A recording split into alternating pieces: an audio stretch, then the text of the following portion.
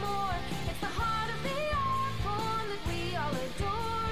Your friendly neighborhood comic book store. Out among the stacks of new releases, browsing with your future new best friends. You're gonna find a book you'll love to pieces. The girl behind the counter recommends dollar books and shelves of graphic novels. Titles old and new, you'll find them all. With action figures, board games, toys, and models to add to your new Comic Wednesday haul. The comic book store, the comic book store. 'Cause that's where the books live, but it's also much more. It's the heart of the art form that we all adore. Your friendly neighborhood comic book store. Good evening, everybody. This is Source Material Live. I'm your host, the mandated reporter, and frankly, I'm mortified, Mr. Mark Rattledge. And tonight, we are talking about the limited series that started in October of 2020 and lasted for 5 issues, which the final one came out, cover date February 2021, in-store date December 23rd, 2020, and that is Peter David's Maestro. Yes. You may know Maestro from the Future Imperfect story that was written years ago, where an alternative Hulk from the future is ruling a post-apocalyptic Earth. And Hulk from that present day goes into the future, and of course there's a rebellion and things happen. The Maestro also appeared in a Future Imperfect limited series during the Secret Wars crossover from a few years ago, where they basically stopped all of the Marvel titles, relaunched a bunch of miniseries under Secret Wars, and it was from like various timelines. There was a Thor's, there was a Planet Hulk, the aforementioned Future Imperfect. There were battle zones and war zones and all kinds of stuff. And then of course, there was the actual Secret Wars limited run that took forever, from what I understand, to come out. A whole lot of horseshit. Oh, yeah. 2 pizza pies thrown on top of each other. That's how it was described. And I think that's how it tasted. Ladies and gentlemen, that voice you hear, of course, is comics historian extraordinaire and podcaster in his own right, Chris Sheehan. How do you do, sir? Hey, good. How are you? I can't complain. So, the Hulk's one of my favorite characters. One of my first appearances on Source Material was actually talking about, when this used to be Jesse's show, long ago and far away. He had me on to discuss Future Imperfect. We also did Planet Hulk. He basically would bring me on when he was rotating guests in and out, and I was kind of his Hulk guy. So I'm pretty familiar with the Maestro. Pretty familiar with the Hulk. The vast amount of Hulk storylines, from the odd days of him being gray, then green and dumb, and then the Professor Hulk, Doc Green, all kinds of iterations of the Hulk. That's the one, probably the character I most strongly know. Let's start there. How familiar are you with the Hulk? Oh, the Hulk, the entire Peter David run used to be a run that I would read every single year, back before I, talked about comics on the air and at a blog where I actually had time to read things for fun. So every year I would read through the entire Peter David run. It is definitely one of my favorite runs. I didn't discover it at the time. I discovered it actually way after the fact. I knew it existed, of course. But to me, I look at the Hulk when I was a kid, and I'm just like, that's a boring character. You think about some of the characters that are not like not to say not well-rounded, but like you look at a character like a Batman, where he can do a whole bunch of different things here. And then you look at a character like the Flash who can run fast. I would always be like, how am I going to enjoy a guy who could run fast? Hulk is just a strong guy. It's like, well, how am I going to... And he's... Sometimes he can't even talk. It's just like, how am I going to get invested in this character? And it wasn't until I read the Bruce Jones run, which is one that's very divisive among Hulk fans. He took the Hulk out of his superhero togs, really, and put him in basically a Hulk version of The Fugitive, the old TV show where he's just on the run. and he's got like secret informants that he's dealing with, like a Mr. Blue, who we find out is Captain America. There might be a revived Betty Brant involved in this, maybe not, or Betty Ross, I mean, not Brant. It's just a really, really fun and different take on the story. This is from early in the Gemis Casada days, where they were just throwing everything at the wall, trying to find whatever weird little thing they can make fit. And I fell for it. I really, really enjoyed it.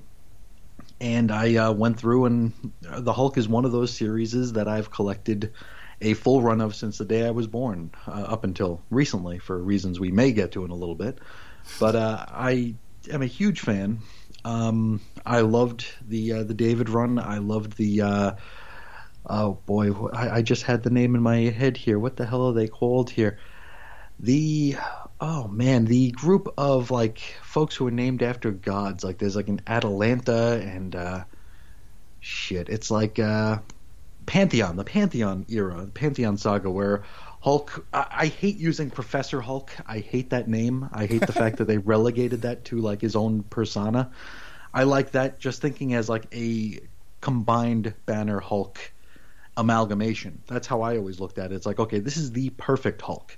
This is all the intellect of Banner and all the strength of the Hulk.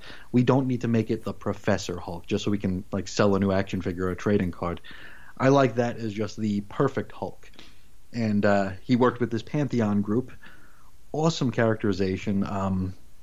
They had Marlo come from Vegas and start dating Rick, and then she gets killed but comes back, and then Thunderbolt Ross, they find his animated corpse somewhere. Betty goes through a whole like an emboldening of her character. It's just so wonderful stuff. But as soon as that ends, it kind of goes right into the dirt. It changes very, very harshly, and this is the tail end of the Peter David run, where it felt like maybe his heart wasn't in it. I don't want to like project or anything, but it felt very the soul was just not there anymore. And then he was replaced by Joe Casey for a few minutes, and then John Byrne came in and did some really, really bad stuff. And then Paul Jenkins took over and started to get it back, and then that Bruce Jones run that I just talked about, that was really, really good. But then Peter David came back and retconned the entire thing out of existence anyway. So it's a complicated story, much more complicated story than you might imagine from just a green guy who smashes things. But yeah, one of my favorites. I haven't read any of the Immortal stuff because it's written by the delicate genius Al Ewing, and I'm not going to support him with my money. In the last decade or so, I know I read the run, that might have been what you were just referring to, the run where basically the Hulk made a deal with S.H.I.E.L.D., where they supplied him with science, tech, and a team. That's the Indestructible Hulk. That was Mark Waid. Yeah. I read that run. And Jason Aaron, yeah. And then I read the follow-up to that where they shot him in the head. And Civil War II. Yeah, and they gave him the Extremis, which then turned him into Doc Green. And that pretty much became the Hulk depowering other Hulks, which I actually liked that run. And I think that all led into No Time Left or Out of Time, or You Can't Do That on Television. I don't remember what followed. Don't just sit there. Yeah. But yeah, the Doc Green iteration of the Incredible Hulk runs right into whatever the big Marvel crossover was that followed it. And then he went away for a while. I want to say that's where we got the all new, all different. That's where we got the all new, all different Marvel, where Amadeus Cho was the Hulk for a bit, and then that evolved into the Hulk coming back to life, and it was kind of like a horror comic. That's whatever the Hulk is now. And I started reading that. I actually read the first trade of that Hulk, and I just haven't followed up with it. But did you ever read Future Imperfect? I did. Didn't care for it. What didn't you like about it? I just felt like it was an unnecessary story. I'm not good with time travel stories. Okay. I'm not good with stories that I feel don't have any stakes. Mm-hmm. I thought it was beautiful. George Perez just killed it there. I like that they brought a lot of the trappings of the Perez stuff here into this Maestro series today. But I think I came into it with an expectation because, I mean, think about another self-contained Hulk story that is as seminal as Future Imperfect that you can actually point to. It's like someone comes to you and says, "What Hulk do I read?" Right. What are you going to say? You're going to be like, the whole Bruce Jones run, the whole Peter David run. You can't. It'll be like, okay, Future Imperfect. Duh. Right. So I feel like it kind of its reputation kind of precedes itself, and seeing that as like the all being story, the one story you could point people to, and then I read it and it was just like, yeah, it was okay. It was a story. It was fine. Right. I think when Jesse and I talked about it on a previous source material, that was one of the things that I said at the time. I'm like, as a self-contained story where, modern Hulk goes into the future and meets his future evil self that is a despot and ruling over a dystopian Earth. I was like, it's fine. I think the problem with the Hulk, and it's one of the reasons why I think Planet Hulk A did as well as it did.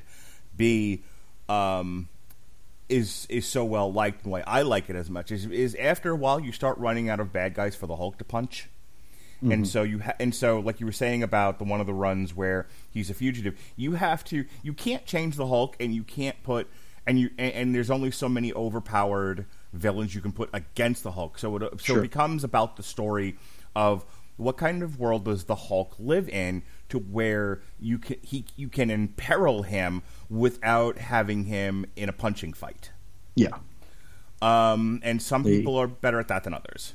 Yeah, he can't fight the Juggernaut every week. Right, or the Thing, or the Abomination, or some iteration of Doc Samson. Mm-hmm. That's why, like, the Hulk always worked best against, like, MODOK and the Leader, which there was a run there for a while. I think that ends with, like, Hulked Out Heroes, where the MODOK and the Leader are actually working against the Hulk, and I read that for a while.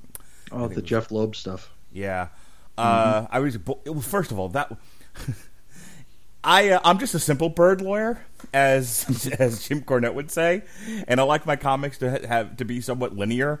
Follow some sort of pattern, 1, 2, 3, so I can follow the story. And I remember trying to go back and read through that era of the Hulk, where the Leader and MODOK were involved, and it was a little hard to follow because it was like a bunch of different Hulk books, and then there were like extra add-ons.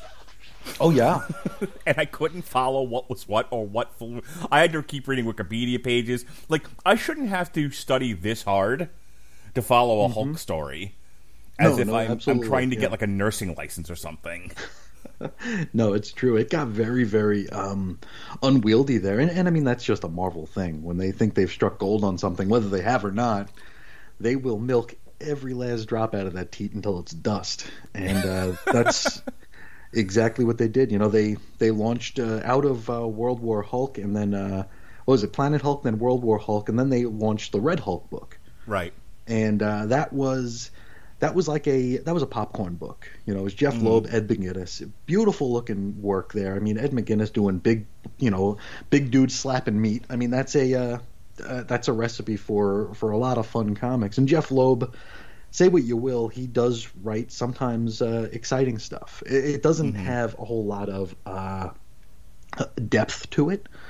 It doesn't have a whole lot of sense to it all the time, but it is it's the comics approximation of a big budget summer movie where it's just like, explosions, punching. Yeah, I enjoyed the Red Hulk book because the first part of it was the mystery of who is the Red Hulk, and then you find out it's Thunderbolt Ross, who had made a deal with the devil, and the devil being the Leader and MODOK.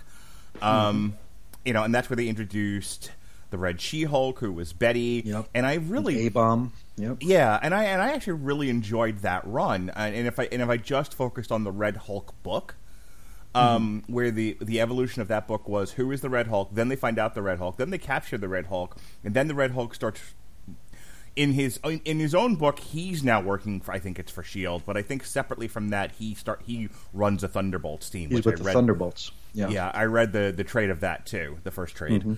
I read a lot of first trades and then I lose it after a while. I just can't. That's keep what up. Marvel counts on. That's why Marvel cancels books at 9 and 10 issues. So people go as far as 2 trades and like, that's it, we're done. But I liked that. That's the reason I liked the what was it, the Indestructible Hulk, because I liked it when the Hulk was smart enough to do missions. The Indestructible Hulk, I felt like, and this was not a Hulk-centric problem, but that was 2013 or so, when Marvel had this really, really big push for fucking S.H.I.E.L.D. They had such a hard-on for S.H.I.E.L.D. Well, you have to remember what's going on in television and the movies at that time. Of course.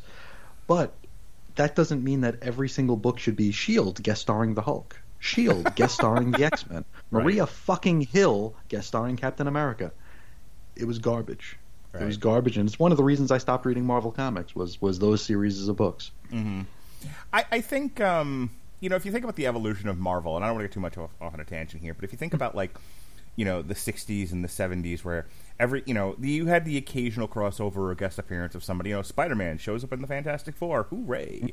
But, I mean, everything was kind of its own siloed thing. And yeah, there were fiefdoms. Right. You had your Fantastic Four, they were doing a thing, and they all existed in the same universe, and occasionally they would cross paths. But for the most part, as far as editing, everything was siloed. Spider-Man, yeah. Fantastic Four, yeah. Avengers, yeah. X-Men, yeah. And it became, as the crossover thing got popular, it became more of a thing where, and especially after the movies took off, that's why I mentioned it. It isn't just the movies are popular, S.H.I.E.L.D.'s in the movies, we got to focus on S.H.I.E.L.D. It was, we need a framework for all of these characters to operate under. I think Civil War I feel like is where that started in earnest. It is, because that's when they stopped dealing with character and they started dealing with trope.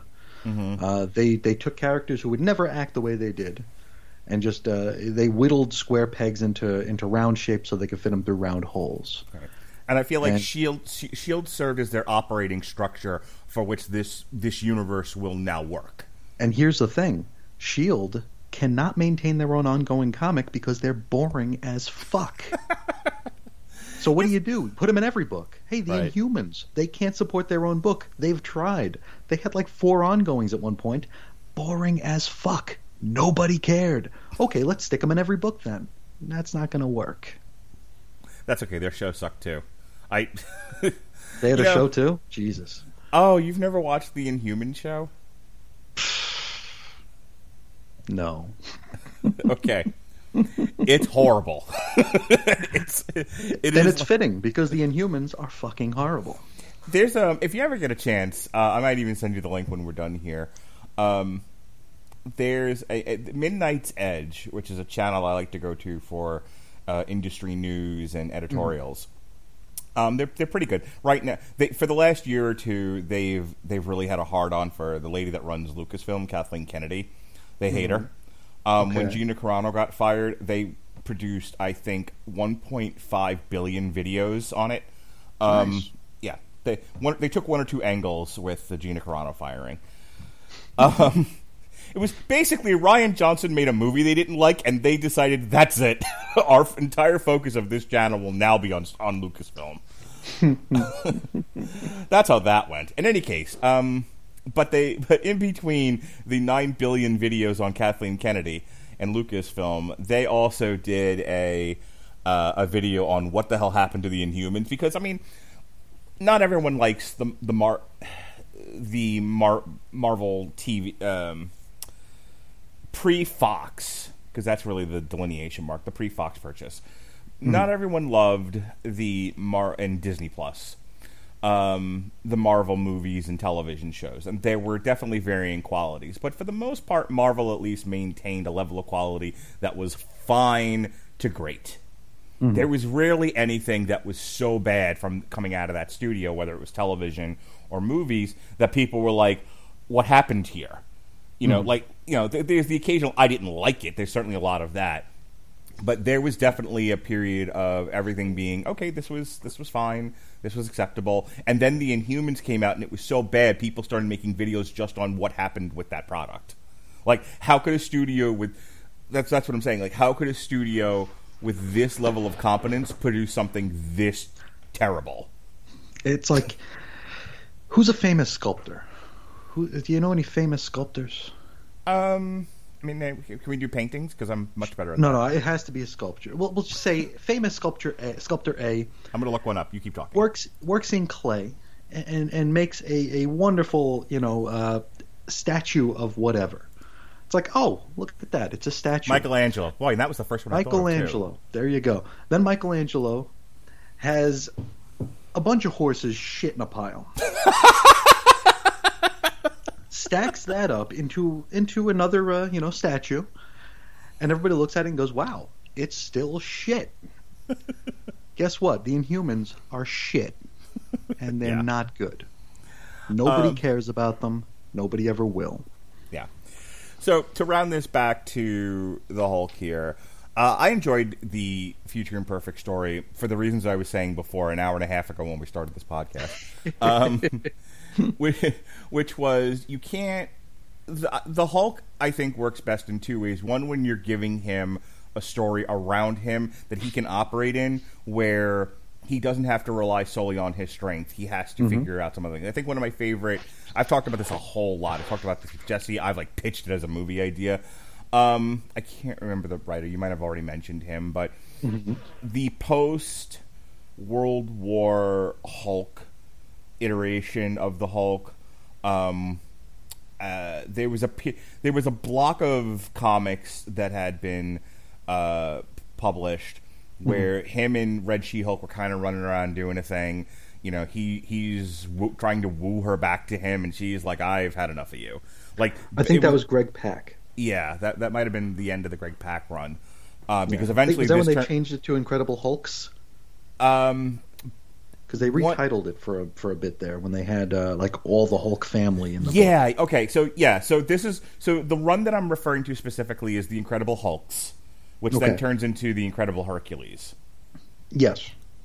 Okay, so at the end of that, there's a great story called it's a 2 or 3 issue storyline where he's a spy, and they made him, and the villain of the thing was this Roman character. I don't remember what his name is. I'd have to look it back up again. Tyrannus, yes.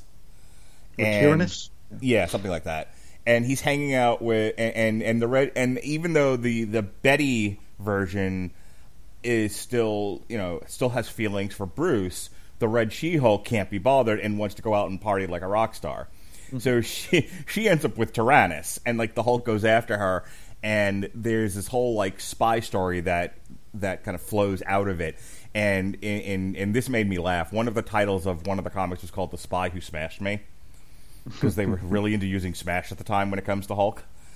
And I always thought that was funny, and that's the kind of thing I want to see the Hulk doing, shoving him into his suit, trying, like James Bond, drinking martinis, trying to, using his wit, trying to get through this problem rather than just punching things. And that was kind of Future Imperfect for me. It was, yes, you have another version of the Hulk. Where have we seen this before? But this Hulk is smart. This Hulk is malevolent. This Hulk is running an entire planet. This is a problem. Hulk just can't punch his way through it. There's a rebellion going on, and they're we're kind of at a point. We're at a tipping point. We don't know how to get any further than we've gotten, and then the Hulk comes along and he helps them, and there's just enough meat here for 2 issues. So I like that. Is it the best story ever? No, but but it worked well for what it was, I thought. Which brings us to this Maestro miniseries. It certainly needed an origin story, didn't it? Well, I want to ask you about that. Sure. Because you seem to follow more of the behind the scenes stuff than I do when it comes to comics. I think the most cynical position one could take, and probably the right one, is Marvel just sort of looks around at what they have and go, what can we make into miniseries? Because long books of 300, 400, 500 issues don't really work for us. Right, so we'll just do an endless series of miniseries, and so they're kind of like a movie studio with IP. They're just kind of looking around at characters that they've gotten, going, well, who can we do a miniseries with? Is that how we ended up with Maestro? Did no one have an actual idea here? They just said, hey, people like the Hulk. This is a version of the Hulk. Let's do a miniseries. I don't know. It feels like, we're very, very close with our comic creators nowadays, and it's a very adversarial relationship more often than not, where creators and editorial, they usually mock us for caring about continuity and stuff, right? Sure. It's like, oh, you guys are losers for caring so this much about continuity. Here's a whole bunch more continuity for you. Okay. Well, I thought you were making fun of us for this shit, and now you're dumping this a story. I mean, it's a fine story, but we didn't need it. We certainly didn't need it. I'm assuming, because as I mentioned a little bit ago, name another seminal Hulk story that's self-contained. Mm-hmm. We can't. We really can't. We could do World War Hulk, but I mean, there's too many moving parts in that. Future Imperfect, they could, God forbid, make a fucking movie about. Right? Yeah. And I mean, that's what Marvel is doing now. That is all anybody cares about except for me. So that's probably I would assume that maybe there's something in the air to do a Maestro movie or a Hulk movie with a Maestro. Maybe Maestro will show up after the credits. Oh boy. I mean, I'm guessing that's probably what this is all about. Maybe Peter David has a contract where he has to write a certain amount of books, and they're like, "Oh shit, where can we put Peter David where he's not going to break something?" Because our delicate genius Al Ewing is not going to like that. I really don't know. Okay. So let's get into this miniseries. And so you're asking after that long conversation, well, why are we doing this? Because I like the Hulk, and this was a thing. This, sometimes we do modern stuff. It's not bad. Yeah, sometimes we do modern stuff here. Sometimes we go, we do older stuff, especially if it's related to something that's coming out. And this was one of those things where, like, we had an open week on the schedule, and I'm like, oh, this is out there. I want to read this. I want to see what this is. And if I'm going to read it, I might as well talk about it. So here we go. Maestro number 1. The story you've waited decades for. The origin of Maestro. Almost 30 years after the landmark story, Future Imperfect, legendary Incredible Hulk scribe Peter David returns to the far future of the Hulk known as Maestro, the master of what remains of the world. With astounding art from Hulk veteran Dale Keown, and up-and-comer... Did, like, 3 panels in this thing? Yeah, about. Germán Peralta, Maestro will answer questions that have haunted Hulk fans for years, and inspire some new ones. How did the world fall and the Maestro rise? What happened to the world's heroes in between? And where is the Hulk we know and love? Find out here. Let me just say this. I wanted to read this. I was interested. But there's definitely a part of me that's just like, wasn't life better before we before we knew what was before the present? Like we're setting the story. These things have happened. You don't need the whole preamble. You don't need the origin. You just need to know, you just need to know what's happening now. And the rest is mystery. The rest is left up to your imagination. Remember those days? Imagine that. Yeah. Now, before Wolverine had to have his origin told over the course of however many issues it was, we were okay just getting little drips and drabs. We were okay knowing that there's a mystery out there, knowing that we don't need to know everything, because that just keeps us wanting. Here, it's like, okay, we're gonna pull back the curtain, and the Emperor's wearing no clothes at the same time. So our story begins here, and we see the Professor Hulk. I know you hate that name, but that's what we're going with. He's Symphony in a Gamma Key, Part 1, Overture. And all five of these issues will be parts of the Symphony. We'll have a purple name, yeah. He's punching a, what do you call those Sentinel? things? Sentinel, yeah. And he's meeting up with the Avengers. We see him at the dinner table with Betty and his sons, one of which is green, because of course he is. And suddenly, things are not right. The program is malfunctioning. Perfect, yeah. It's a little too perfect. The program is malfunctioning. Things are going awry. And now the Hulk is starting to question what's going on. We see Captain America saying, hey, calm down. And then I really laughed at this. I wanted to... So, I don't know how many of the Marvel movies you've seen. Did you Zero. see... You've seen none of them? Zero. Not even the Avengers movies? Hell no. Okay. Age of Ultron, right? Mm-hmm. This is where they set up that there's a relationship between Black Widow and the Hulk. And... What? Christ. We'll have a whole separate conversation on that. Okay. But yeah, they were like, we need something for Scarlett Johansson and Mark Ruffalo to do, so we'll make them in love. And the way that they set that up and establish it is Black Widow is kind of become the Hulk's handler.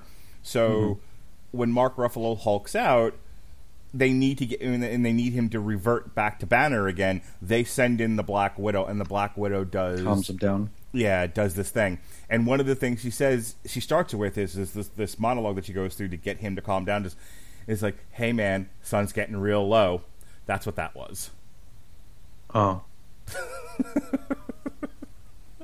Which I laughed hysterically at, because I was like, oh wow, they had to interject that into the comic books now. This thing that, Josh Whedon and company came up with for the movie, it has to be in the comics. Okay, sure. Of course. I'm surprised Joss Whedon didn't get a fucking credit on the book for that. Because we all love Joss, don't we? Let's not talk about that. Okay. So anyway, the Hulk and Thor are fighting. The Hulk and the Avengers are fighting, and the Vision sticks his hand into the Hulk's head, and we realize, hey, wait a minute, none of that was real. And we see the Hulk wired up to this big-ass machine. He's in stasis of some sort, yeah. Yeah, and that whole thing was virtual reality upon virtual reality. Mm-hmm.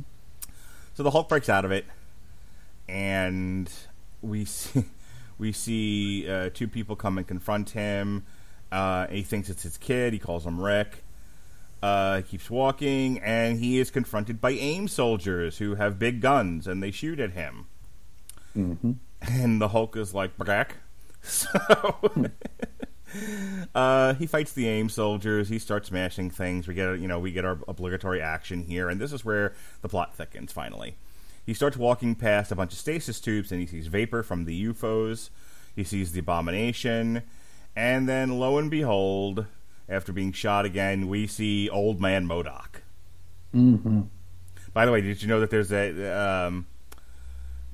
are you aware on Hulu right now, because this is the end of July that we're talking about this? Mm-hmm. Are you aware that there's a MODOK series on Hulu? Why? Written by Patton Oswalt. Oh, even better. Yep. So you know Patton Oswalt. He's a big face in a chair. Isn't that funny? Laugh at it. It's funny, you idiots. It's funny. They apparently I don't know if you're aware of this, but months ago they had hired Patton Oswalt to do a comic, and he did MODOK Head Games. Wonderful. Oh, you weren't aware of that either, huh? Those are two. That's like the opposite of a peanut butter cup. Those are two things I could give a shit about. Smashed together. Okay, well, he who wrote MODOK Head Games was also tapped to develop and write, and I think he does the voice of MODOK. A Robot Chicken-esque claymation MODOK comedy for Hulu. Aren't comics silly, everybody? Hee hee. Anyway, see all this stuff that you would be consuming, and you're all dumb for reading them. Tee hee. So here's MODOK, and this is where we get our first explanation of anything that's happening in this book. MODOK basically says, hey, we rescued you and a bunch of other people who would probably benefit from the world being irradiated, because here's what happened. A terrorist group set off a bomb. They managed to convince, and this is what I wanted to talk to you about. Yeah, 2 bombs. They set off a bomb that convinced the United States and Russia that it was each other, and so mutually assured destruction, and they blew the world up.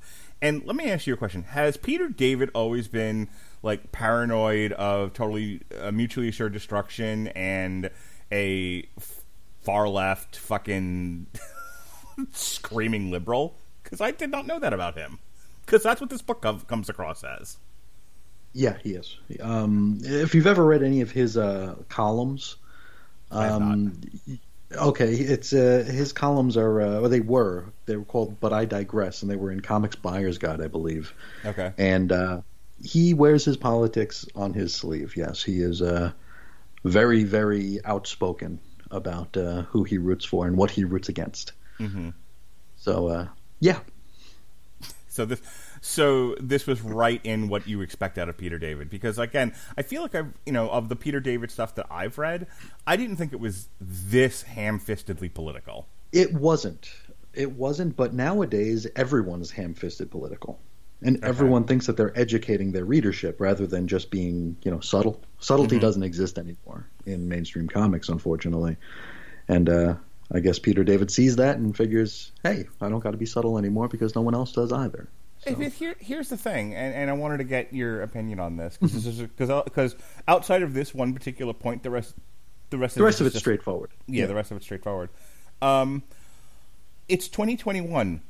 The paranoia seems to be that where the prevailing paranoia in the sociopolitical sphere is we're not going to stop the environment from falling off a cliff, and natural weather phenomena is going to overtake the earth, and we're going to have floods and droughts and winter storms, and eventually, the landscapes will physically change, and this will adversely affect humanity in one way, shape, or form. That's the paranoia. That's the Greta Thunberg stuff. That's that's the prevailing wisdom coming out of environmentalism. That's the boogeyman right now. Yeah. Global warming is the problem. It's not mutually assured destruction. What the fuck is he talking about? Like why is he writing a story where that would, like, if this were 1989, I fucking get it, dude. I remember growing up. This is a throwback to 1993, so maybe this is some meta commentary. Has anyone been afraid of mutually assured destruction via, launching nuclear missiles between the United States and Russia in 20 years? We're just lucky he didn't call them the Soviet Union, I guess. I'm like, am I wrong here? Because I read that and I'm like, this seems like the wrong paranoia. I think he needed two big countries who are not entirely on the same page or not in the same page at all, and they just so happen to be the same ones that were feuding back in the day. I don't know. I really don't know.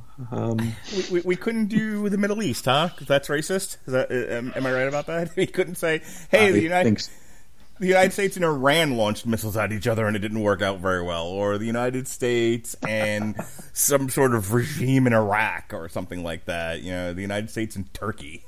Nope. I mean, it could have been the United States and Latveria. Yeah. It's the Marvel Universe. It could have been Wakanda and Latveria. It could have been Krakoa and Latveria. It could have been anything. Right. But no, we have to go to the Soviet Union. At least when DC decides we're going to destroy the world, it's a fight between the Amazons and the Atlanteans. Yeah, or Kwarak. They have their Middle Eastern stand-in country that they can use. Right.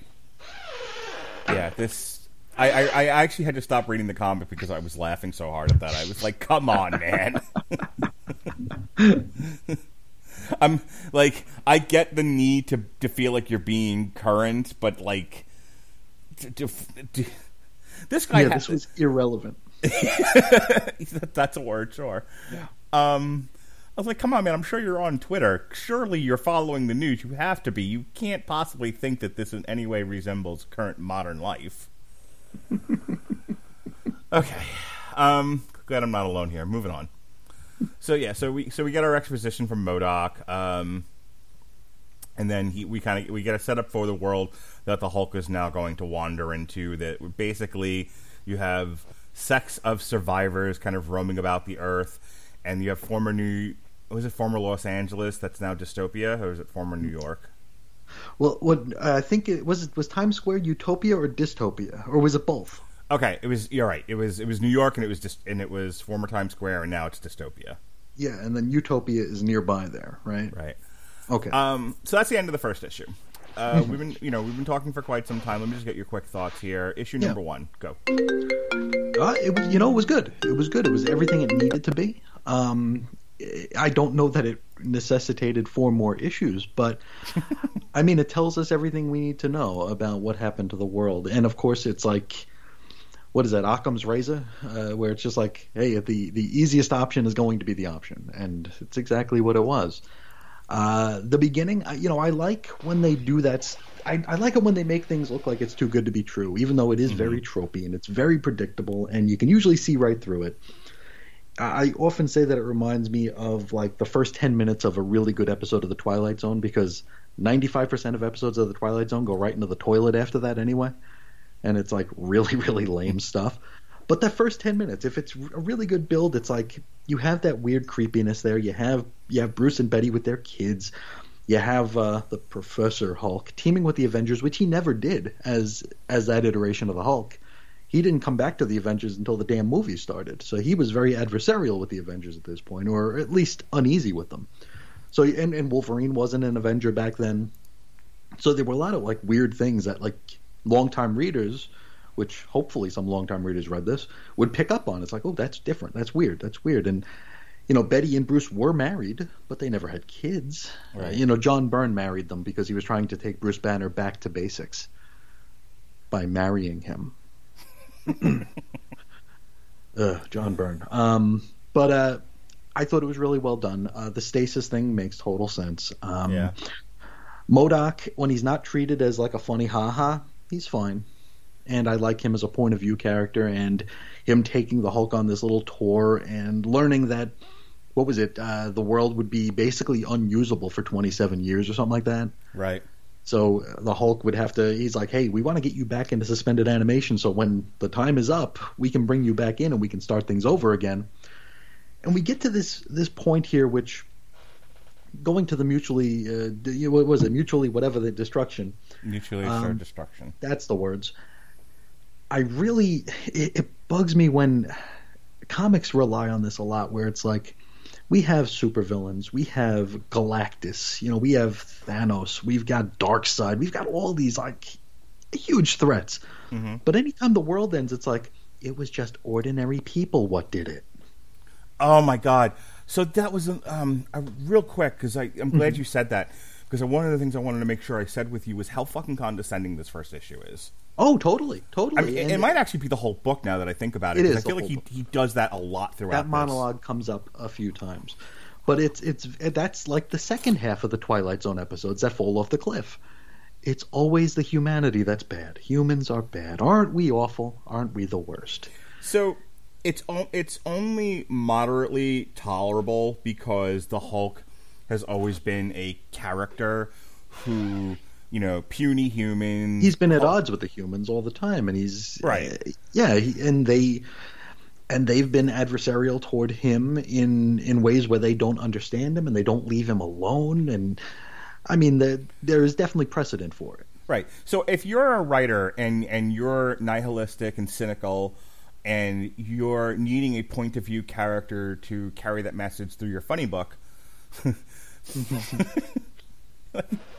I hate the world. I hate everybody around me. The world sucks. Okay, so I'm gonna use this medium meant to entertain teenage boys and whatnot to put this out there to get my message heard.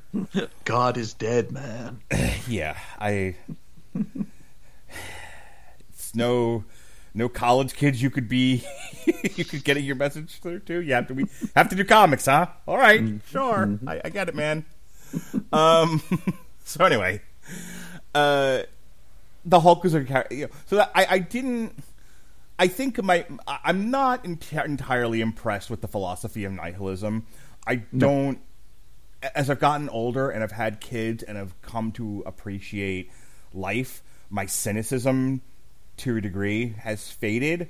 So I hear stuff like this, and I just, and my knee-jerk reaction is always to cringe and be like, dude, go find something you enjoy in life and focus on that. It's like, dude, your mom still makes your bed and makes you dinner. Life ain't that bad. Right. I always like the Peter Griffin thing. Stop complaining. Life ain't so bad. Your mom launders the dried out jizz out of your socks. Come on. Life ain't that bad. But I did not argue with the character he chose to carry that message, because the Hulk can be cynical and nihilistic, as he has been. He's a victim of circumstance, throughout his year. So it was like, I may not have liked the message, but I didn't mind the messenger in this particular instance. I thought it lined up well. Let me take a minute and talk to everybody about Grammarly. You know what Grammarly is, right? We've talked about this before. Grammarly helps us write our notes for our podcasts. It helps us with our writing on the internet. Grammarly's AI-powered products help people communicate more effectively. Grammarly helps you write mistake-free on Gmail, Facebook, Twitter, LinkedIn, and nearly anywhere else you write on the web. Grammarly corrects hundreds of grammar, punctuation, and spelling mistakes while also catching contextual errors, improving your vocabulary, and suggesting style improvements. Chris, you ever use Grammarly? I know we've talked about it in the past, but have you gotten on the Grammarly train yet? You know, I need to, because unfortunately I write just like I talk, and that's not good for anybody. So I definitely need a hand, and definitely I'm interested in anything that might give me that hand. So Grammarly might be the way to go. Absolutely. So for you listeners of Source Material Live on the Rattlevision Broadcasting Network and brought to you by the W2M Network, Grammarly is offering a free download of their Grammarly software. So risk-free. You can download 30 days of Grammarly, check it out, see if it's for you like it's been for us, and then if you want it, you keep it. If not, you cancel. It's fine. It's fine. Go to Grammarly.com today. Get Grammarly, GetGrammarly.com/W2M Network. Again, that's GetGrammarly.com, W2M Network, to download Grammarly for free. Issue number 2. So our little preamble here that starts us off. The Hulk woke up from suspended animation in a future devastated by war. What is it good for? Absolutely nothing. Say it again. War. Most of humanity is dead, and the only superpowered beings who remain are kept locked up by AIM under the control of the decrepit MODOK. MODOK offered the Hulk sanctuary, promising that when the surface radiation decreases in the coming decades, AIM will rebuild civilization. But Hulk looked out onto the broken and empty world and decided it wasn't worth saving. Dun, dun, dun. Maestro number 2. All right, so we open with Hulk looking into the vista of the world. Just sitting on top of a destroyed Mount Rushmore and wondering, what is life? And this is, are you ready, Chris? Symphony in a Gamma Key, Part 2, Sonata. Peter David was very proud of that. He's like, oh, this is the ticket. Yeah. Yep.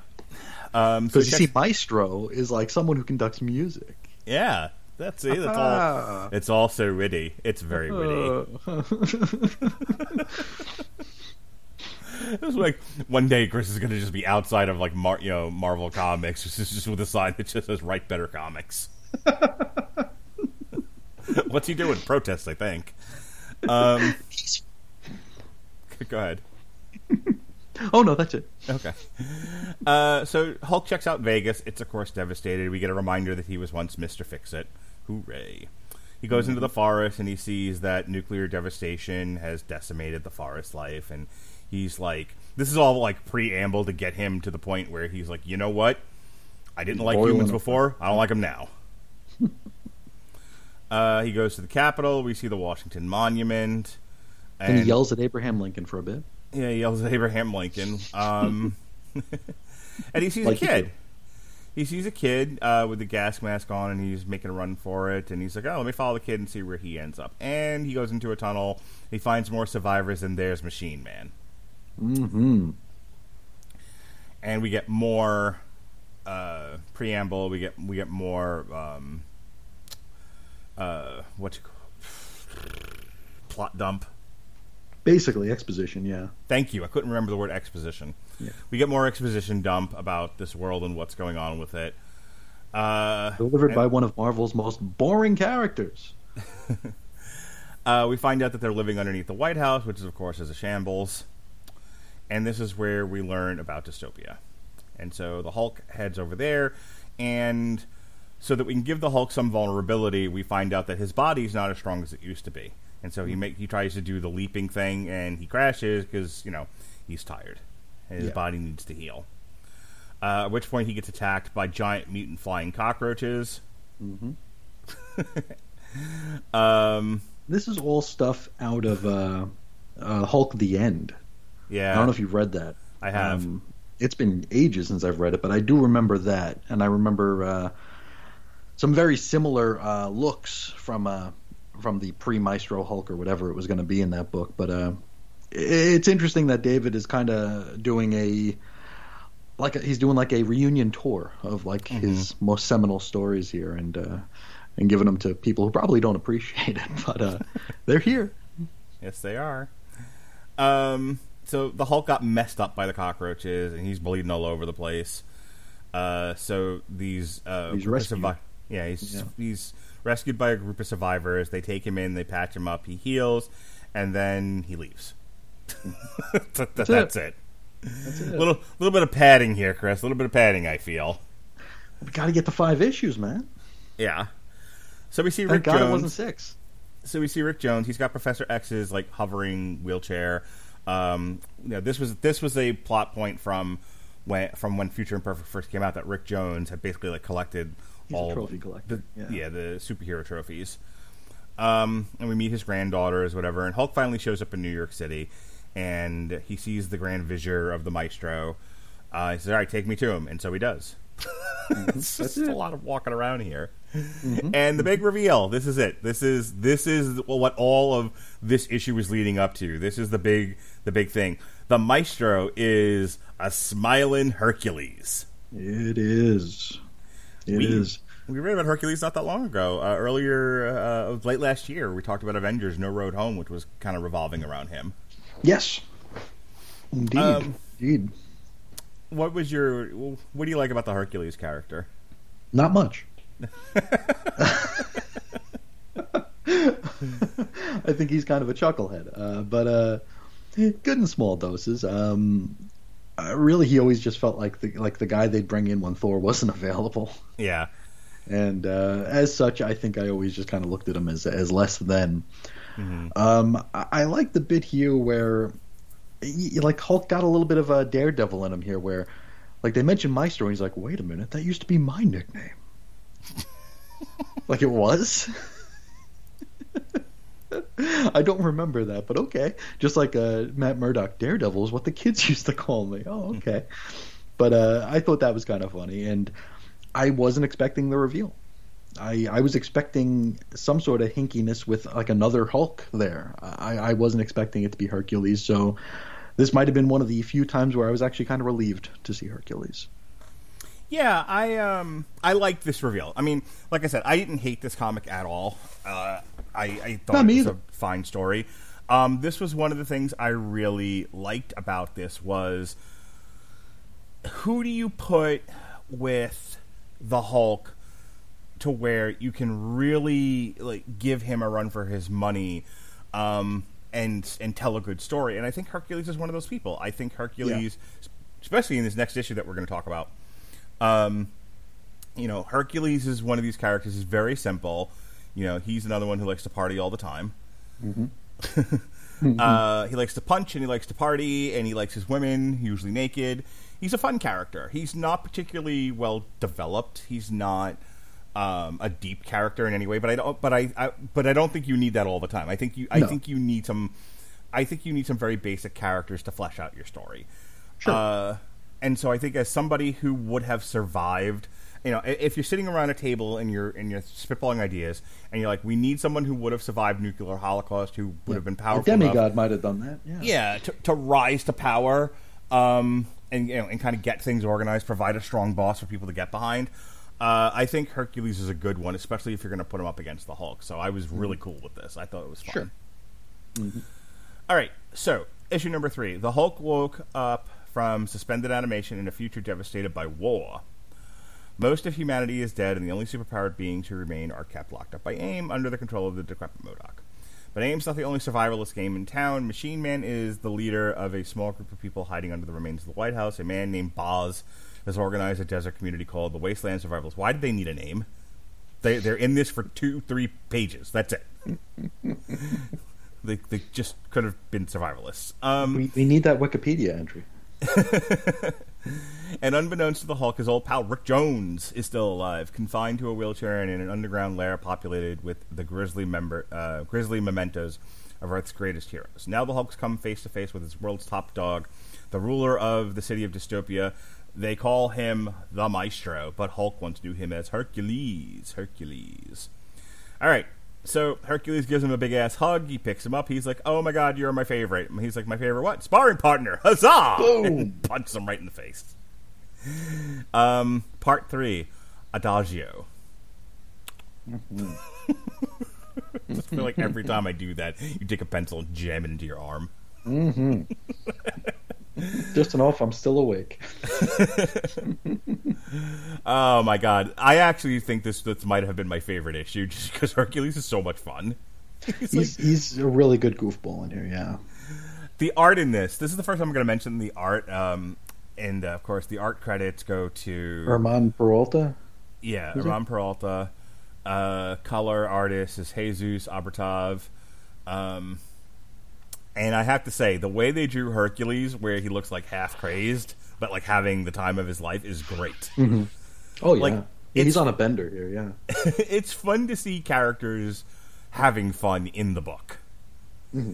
And Hercules is like, finally, somebody I can actually like match punch for punch with. Hot dog. So they, of course, and here we have the Hulk is like, I just wanted to talk, and he's calling him an Olympian oaf and all of that, and they're punching each other, and this goes back and forth. Finally, this goes on for a while, but Hercules like punches him into a hole. Yeah, and this is where the Hulk finds Rick Jones. Oh yeah, yeah. And so they have a conversation, and he says, "So I hear you ran into Herc, or he's called the Maestro now. We sure it's really him, not a Skrull or something." He's like, "Yeah, it's him, but he's changed." And here, okay, and I'm going to read this because this is what we were talking about before, and this is where, like, this is why the book is like 3 or 4 stars for me, not 4 or 5 stars. Mm-hmm. He cares about partying, about living like there's no tomorrow, but the city's filled with ordinary people just trying to survive, and he doesn't give a crap about them at all. Ordinary people? He doesn't care about them? That's right. Why should he? Dun, dun, dun. What? Because the ordinary people are the ones that done destroyed the world. See, what I don't get about this and about people who say stuff like that, it's like, ordinary people are the ones buying your books, dude. And also, we get these comments here, which talk about divorcing ourselves from the fantastical Marvel universe for just a sec. Ordinary people put men on the moon and made vaccines. It's like, okay, but let's take it out of the real world and put it into the 616 Marvel universe here. Would it be the ordinary people who went to the moon first, or would it be superheroes that went to the moon first? Right. Probably superheroes. What about vaccines and all sorts of science and technological advances? Would it be ordinary people, or would it be Mr. Fantastic? Yeah. It wouldn't the ordinary people who did all this stuff in the Marvel Universe. It would be the big brains and the big brawns. The argument just doesn't carry water. You need to pretend that the Hulk is living in our world for this to actually make sense, and you just can't do it. You can't divorce the two, and you can't have them both together. It's a weird argument, and I'm sure it's something that 90% of the people reading this don't even notice, but it stuck out to me as just, like, come on already. Well, he's absolutely yelling. This is screaming on Twitter that politics hate us, that politicians hate us. This is a guy who instead of sending out tweet after tweet after tweet going, you won't get this reference, but this was a pop culture reference that I think sums up my point. This is the George Bush hates black people moment. I do know that one. Oh, okay. So yeah, Mike Myers standing uncomfortably next to Kanye West, yeah. who in the shadow of the Katrina fallout just blurts out in the middle of an award show, George Bush doesn't like black people, and Mike Myers is like, gotta go. Like, it doesn't say that on the teleprompter. What are you doing? But that's what it was. This is George Bush doesn't like black people. This is a guy who thinks the government should take care of everybody. That it should be bread and cheese, free bread and cheese and medical for everybody, from a money tree that grows in the White House backyard. Mm-hmm. Mm-hmm. And look, this isn't the time nor the place nor the platform for us to debate the merits of social welfare programs, budget deficits, and where are the best policies in between to have a functioning country. Mm-hmm. I have thoughts. This isn't the place where we're talking about a comic book. Sure. But this is a guy who seems to think that at the very least, and I hate to throw this out because it's become too much of a buzzword, but I don't know how else to express this in a succinct way. Mm-hmm. This is a guy that thinks socialism is the answer. and that's what's coming out of this comic book is like when he says stuff, ordinary people, like we need to take care of ordinary people. That's what he's talking about, and it's like, why are you putting this in this silly Hulk book? It's very strange. It's very strange here, and I don't know. I don't know what. Like, I don't know what kind of line he's drawing under it. Are these just passive statements, or is there something leaking into it?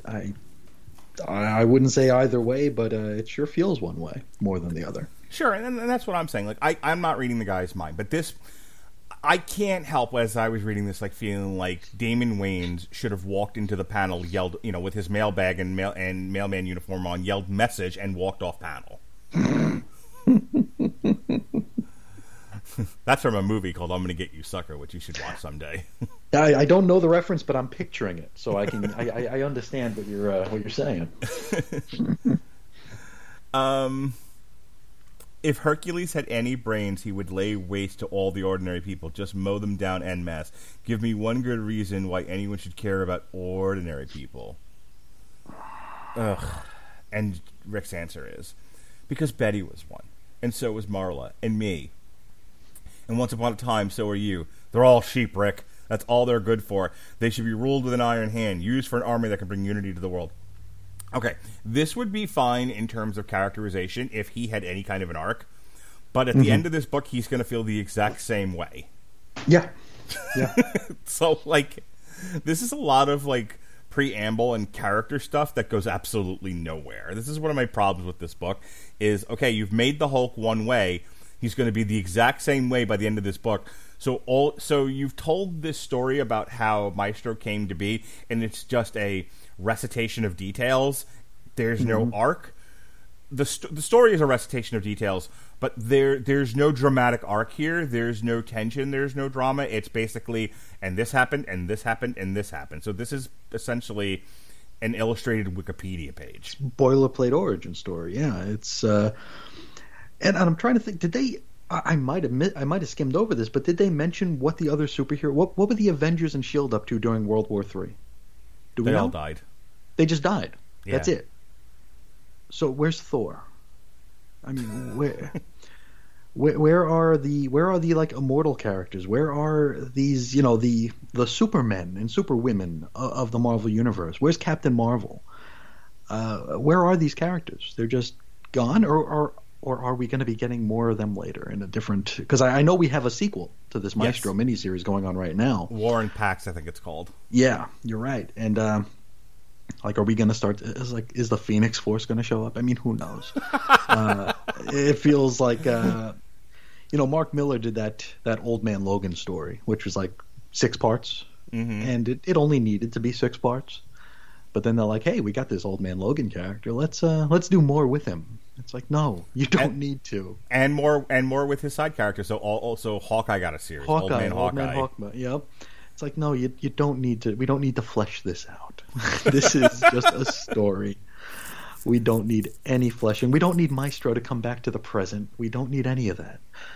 But I'm sure it'll happen. Yep. All right. So the next thing that happens is he's brought to an abandoned lab because he wants to build something. And this is his big plot. So he finds a bunch of cloning tubes, and the next thing that happens is the Hulk says, "I'm taking over the city, and I'm going to do it with robot dogs." Yes. The dogs of war. The dogs of war. I feel like this was written with the movie in mind. Yeah, 100%. We need an action beat. Yep. We need something that looks good on camera. Yeah, it's going to be these half Ultron, half Wolverine looking dogs just charging down a dimly lit street. That's what we're going to get in the upcoming movie, probably. Yeah. There's a She-Hulk show coming out. They're actually filming it now. Now, it's supposed to be like a workplace comedy because she's a lawyer. Get it? Aren't comics silly?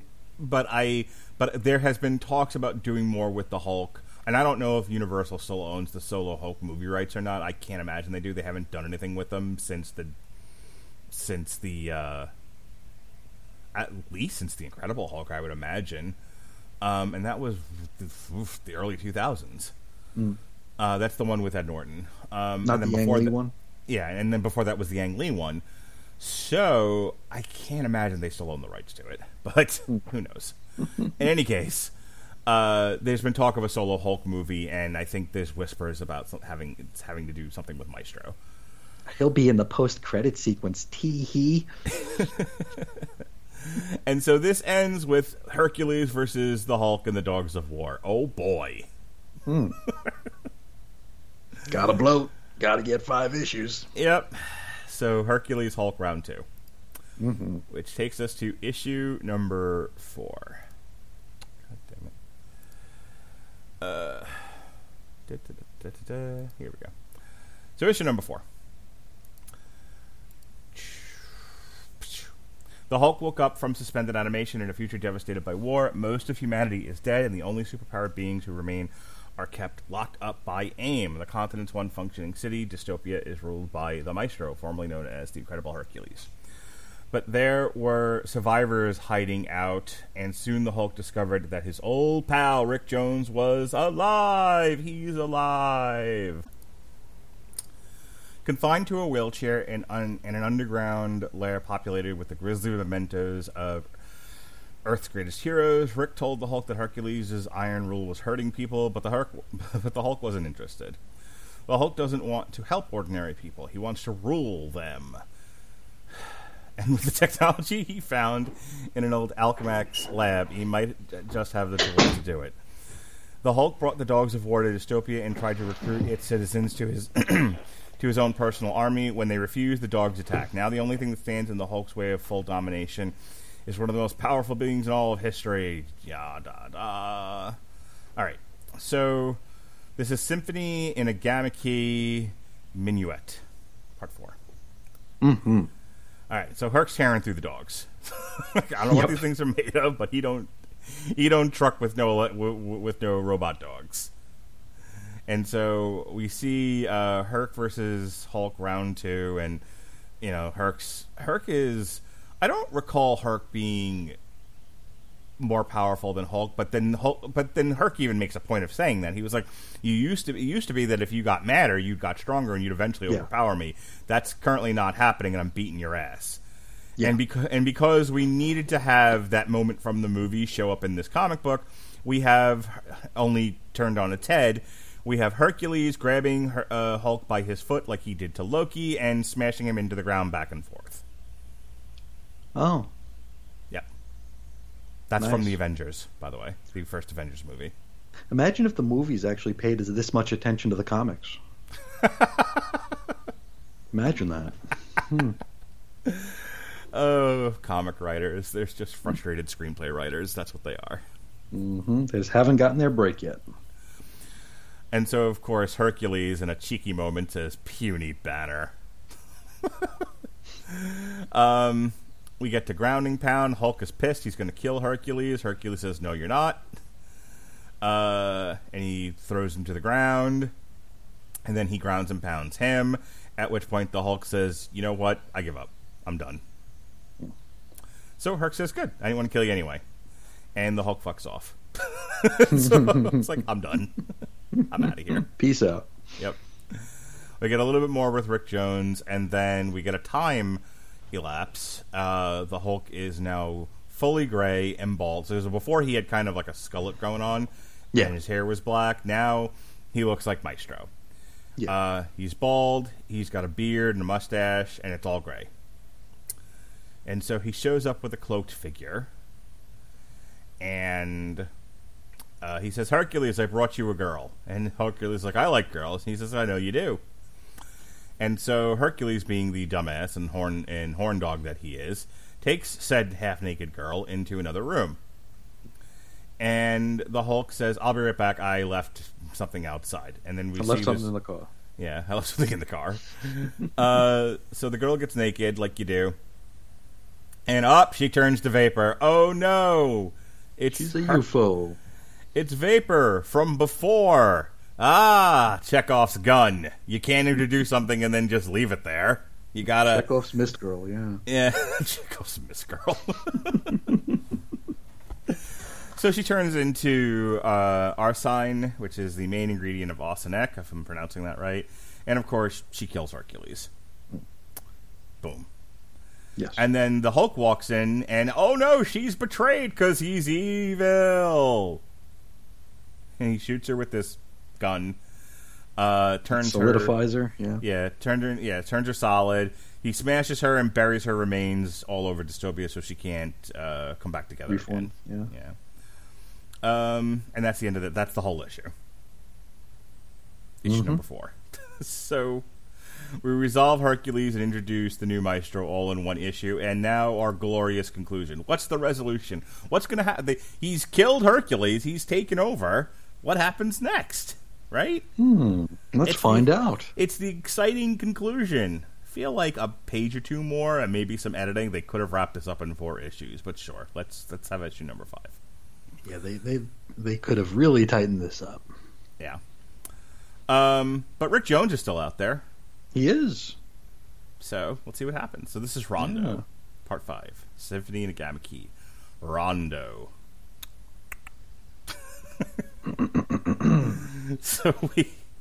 So Maestro has Hercules on the cart, and he's wheeling him through town. And he says, "People of Dystopia, the Maestro will live on in all of our memories. That much is certain. He developed Dystopia, gave you all somewhere to live and a way in which to survive. In this day and age, that contribution cannot be underestimated. But now it is time to move on, and I shall lead you." And Hercules isn't dead. He made a deal with Hades. Hades brought him back to life, and now he looks like the Human Torch.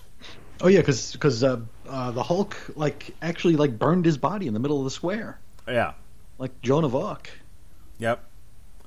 And so he's talking, and the people, and he's trying to convince the people, like, well, now will you listen to me? Now will you make me your leader? And they're like, and in a bit almost out of Monty Python's Holy Grail, he's like, why can't we have an election?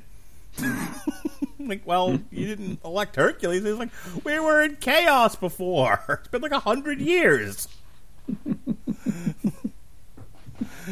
I believe one person might have actually said, look, fishy women throwing scimitars is not a way to have an elected government. Or however the line. You ever watch Monty Python and the Holy Grail? Nope. All right, so that joke is meaningless to you. I gave a sensible chuckle either way. You did. You at the very least laughed at my impression, even though you didn't understand it. Anyway, so the dogs start attacking the people because they won't listen. The people are revolting. You're right. They suck on ice. No, sir. They're actually revolting. That's from History of the World Part 1. The French Revolution, as a matter of fact. Anyway, Rick Jones's people show up. They're shooting Forge's gun. That's what they've got. That's their big weapon. And now we've got a fight in the street, and we've got Rick Jones's people versus the Maestro. And Hercules has reanimated on fire. I didn't notice this before, but his belt melted, so it went from an H to an M. Get it? Yeah. Mm-hmm. Terrific. Yep. That'll be our visual cue at the very end of the issue. Yep. Round 3, Burning Hercules versus New Maestro. This is like a WWF feud. It's just endless. It's the same two guys for months on end. It's true. And neither are getting over. Yep, 50-50 booking. All right, so they go back and forth. More talking, more fighting, more talking, more fighting.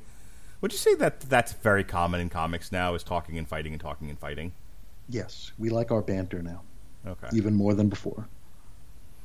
Hercules is then shot with the Forge gun by the old Grand Vizier, who says, hey, I never liked him anyway. Yeah, I mean, that would be a shocking turn unless you read Future Imperfect already. Yeah. Yeah. So we know that they have to end up allied, so it's going to happen. So he gives him the gun, and Maestro says, anybody else want to object? He goes after Rick Jones with the Forge gun, and of course Rick Jones is fucked off. He's bugged out. Yep. We get our final speech, because if Rick Jones is good at anything in the Marvel Universe, it's making speeches. Mm-hmm. And the big reveal here, the big drama of all of this is that Maestro, it's a little unwieldy the way he gets to this point, but basically what he's saying is that you have fought for years not to be your father, and now you've become your father. And isn't that what all sons do, Chris? We all become our dads. Except that that's what they say. except that the Hulk's dad was a abusive prick, a sociopath, and that is what the Hulk has become. Everything he hated, everything he strove to avoid, he has evolved into. And that is the deep inner meaning of this entire Maestro book, don't you understand, Christian? Is that the Hulk has succumbed to his worst impulses and become the thing he hates. There it is. There it is. I did love the opening to this discussion here, where the Hulk goes to Rick's little bunker, and there's a video monitor there. It's the only thing that's left. And Rick talks. That's how Rick gives the speech here, and it starts with the Hulk saying, "Are you scared to face me?" And Rick's like, "Well, yeah." You're kind of the Hulk. Yeah, I'm scared to face you. Right. It's perfect. And then he blows the Hulk up. Then he blows up the bunker. Yeah. Yeah. And then that's it. And our final bit of thing here. He says, "Is everyone okay?" He's like, "Yeah, a bit shaken up, but that's fine. So, shall we go to your castle banner?" Or what do we call you? Right. Actually, I've outgrown both names. Call me Maestro. And like Conan, he sits on his throne. With the melted Hercules belt behind him. Yep. All right. So I'm going to give you the last word here. I gave it 4 stars on Goodreads. I thought it was fine. Out of how many? 5. And I gave it 4 stars because I really like the art. I liked, as I said before, I'm a simple bird lawyer, and I like my comics to be simple, and not convoluted, not all over the place. And I think it largely succeeded there. This is a review, a critical analysis podcast, and so yes, there were things that bothered me. Yes, there was things embedded in the narrative that were worth talking about and worth complaining about, but it didn't make me hate the book, and so I didn't want to give it a lower score than that. Maybe 4 might have been too much. Maybe 3 stars would have been more appropriate. But overall, like, I had a fun time reading this, and I like the story, and I kind of want to see what happens next. So that's all I can ask for a book. I don't expect these things to change my life, and I don't expect them to bring me the happiness that that fills my heart and makes me content. I expect it to entertain me for the hour it took me to read it. So, but what say you, Mr. Sheehan? Well, if I was on a star rating system, I'd probably give it 3, because we're not in the Tokyo Dome, so it's only getting 3. And it was okay. Largely, it's a story I don't think we needed, but again, I mean, that's yelling at the sky right now. It's comics. We're going to get the stories we're going to get, and I mean, how many comics are required? Probably 0 or less. So. With that, under that sort of a situation there, I don't feel like we needed a fully fleshed out origin for the Maestro. I feel like it might have taken, I mean, do we want to sympathize with him? No. I don't think we want to sympathize with him. We don't want to see everything that he went through. We don't want to, humanize him. He's an evil, despotic ruler of a destroyed world. Sometimes that's all you need to know. And in making him somewhat sympathetic, I mean, he's still an asshole, but he's seen some shit, and he's gone through some stuff. And then we can get into the psychological analysis of turning into your father and how that is almost a victimhood unto itself. And I mean, I don't want to feel sympathy for every one of our villains here, and that's something that I think writers do a lot these days. It's the Jeff Johns thing, where every character he has to write, whether it's a good guy or a bad guy, will get the sympathetic origin story. They're broken in some way. They're fractured in some way. There's a reason to feel bad for them. There's a reason to relate to them. And I just don't think that that's necessary. This story was unnecessary. From what I'm told, Warren Pax is a lot better than this.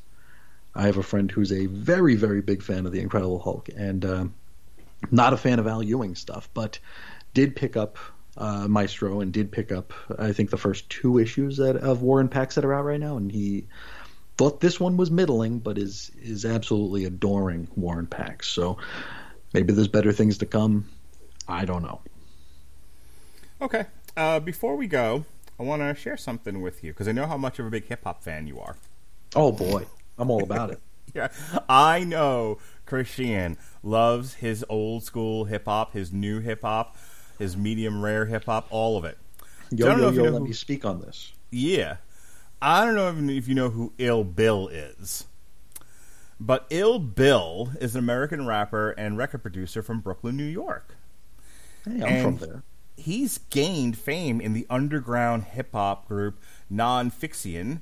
Ill Bill is known for diverse lyrics as the producer, founder, and CEO of Uncle Howie Records. His brother Ron is rapper and producer Necro. Did you know that? Can't say that I did. Well, of course I did. Of course I did. Well, the reason why I'm bringing this up is, obviously there's no soundtrack to talk about because it's a comic book, but if you're into the Hulk, he actually put out an EP in 2019 called Cannibal Hulk. This hip hop EP that he did, Cannibal Hulk. It has songs on it like Yo Gamma Gamma, get it? World War Hulk, which we talked about before. Joe Fixit. Hulk Meat, M-E-A-T, Hulk Meat featuring Gore-Tex. And do you know where you can find this Cannibal Hulk EP so that you can listen to it over and over and over again? And you can, because it's only 23 minutes long. I would guess it's probably Amazon Music. You're right! Hey, they got everything. And they do! Every time I go to look for an album, I can find it on Amazon Music. It's the best streaming service for music you're ever going to find. And right now, if you go to getamazonmusic.com/W2M network, you can sign up for a free 30 days of Amazon Music and download all the Ill Bill. And he happened to have Stu Bangus on here. Stu Bangus? The Stu Bangus at Bangas, Stu Bangus. So this is a split joint between Ill Bill and Stu Bangus, Cannibal Hulk. Like, no lie, I'm going to listen to this as soon as we're done recording. I got to hear what this sounds like. But if you want to listen to Cannibal Hulk by Ill Bill and Stu Bangus, or anything else that might pop into your head like it does mine from out of absolutely nowhere, you can go to amazonmusic.com/W2M network, sign up for your free 30 days of amazonmusic.com, and stream till your heart's content, Christian. Isn't that wonderful? Mm-hmm. I'm all about it. All right. So with that said, we'll come back maybe in a couple of months when there's some room on the schedule and you and I have the time, and maybe we'll do War and Pax. How does that sound? Sure. Okay. See where this... You say it's better. Your friend says it's better. That's what I hear. That's the scuttlebutt. I'll take any opportunity to read more Hulk stuff, especially self-contained Hulk stuff. And isn't that all comics now? Self-contained or canceled, however you want to describe it. Retroactively made into miniseries. Yes. In the meantime, go ahead and just give a general plug for where they can find your stuff. Oh, yes. You could find me at chrisandreggie.podbean.com or chrisisoninfiniteearths.com. On the Twitter, I'm at Ace Comics. Do a whole bunch of writing and talking about comic books. All righty. Tomorrow, we're going to continue our look at some weird comic books. We're actually, this one is from the Podsman. We got together and we reviewed Invasion from WrestleTopia. Mm-hmm. So that's going to be out tomorrow. You can check that out. And then we got even more comics later in the week. This time, it's a graphic novel that was adapted into the movie that came out last week called Old by M. Night Shyamalan. So we'll do a comic strip for Old based on whatever the name of the book it's called. I don't remember. I think it's like Sandcastle or something like that. Mm-hmm. We'll do Invasion from WrestleTopia. So that's all fun. All right. Chris, I want to thank you for being on with me today. I appreciate it. Certainly. Always love talking to you. And right back at you.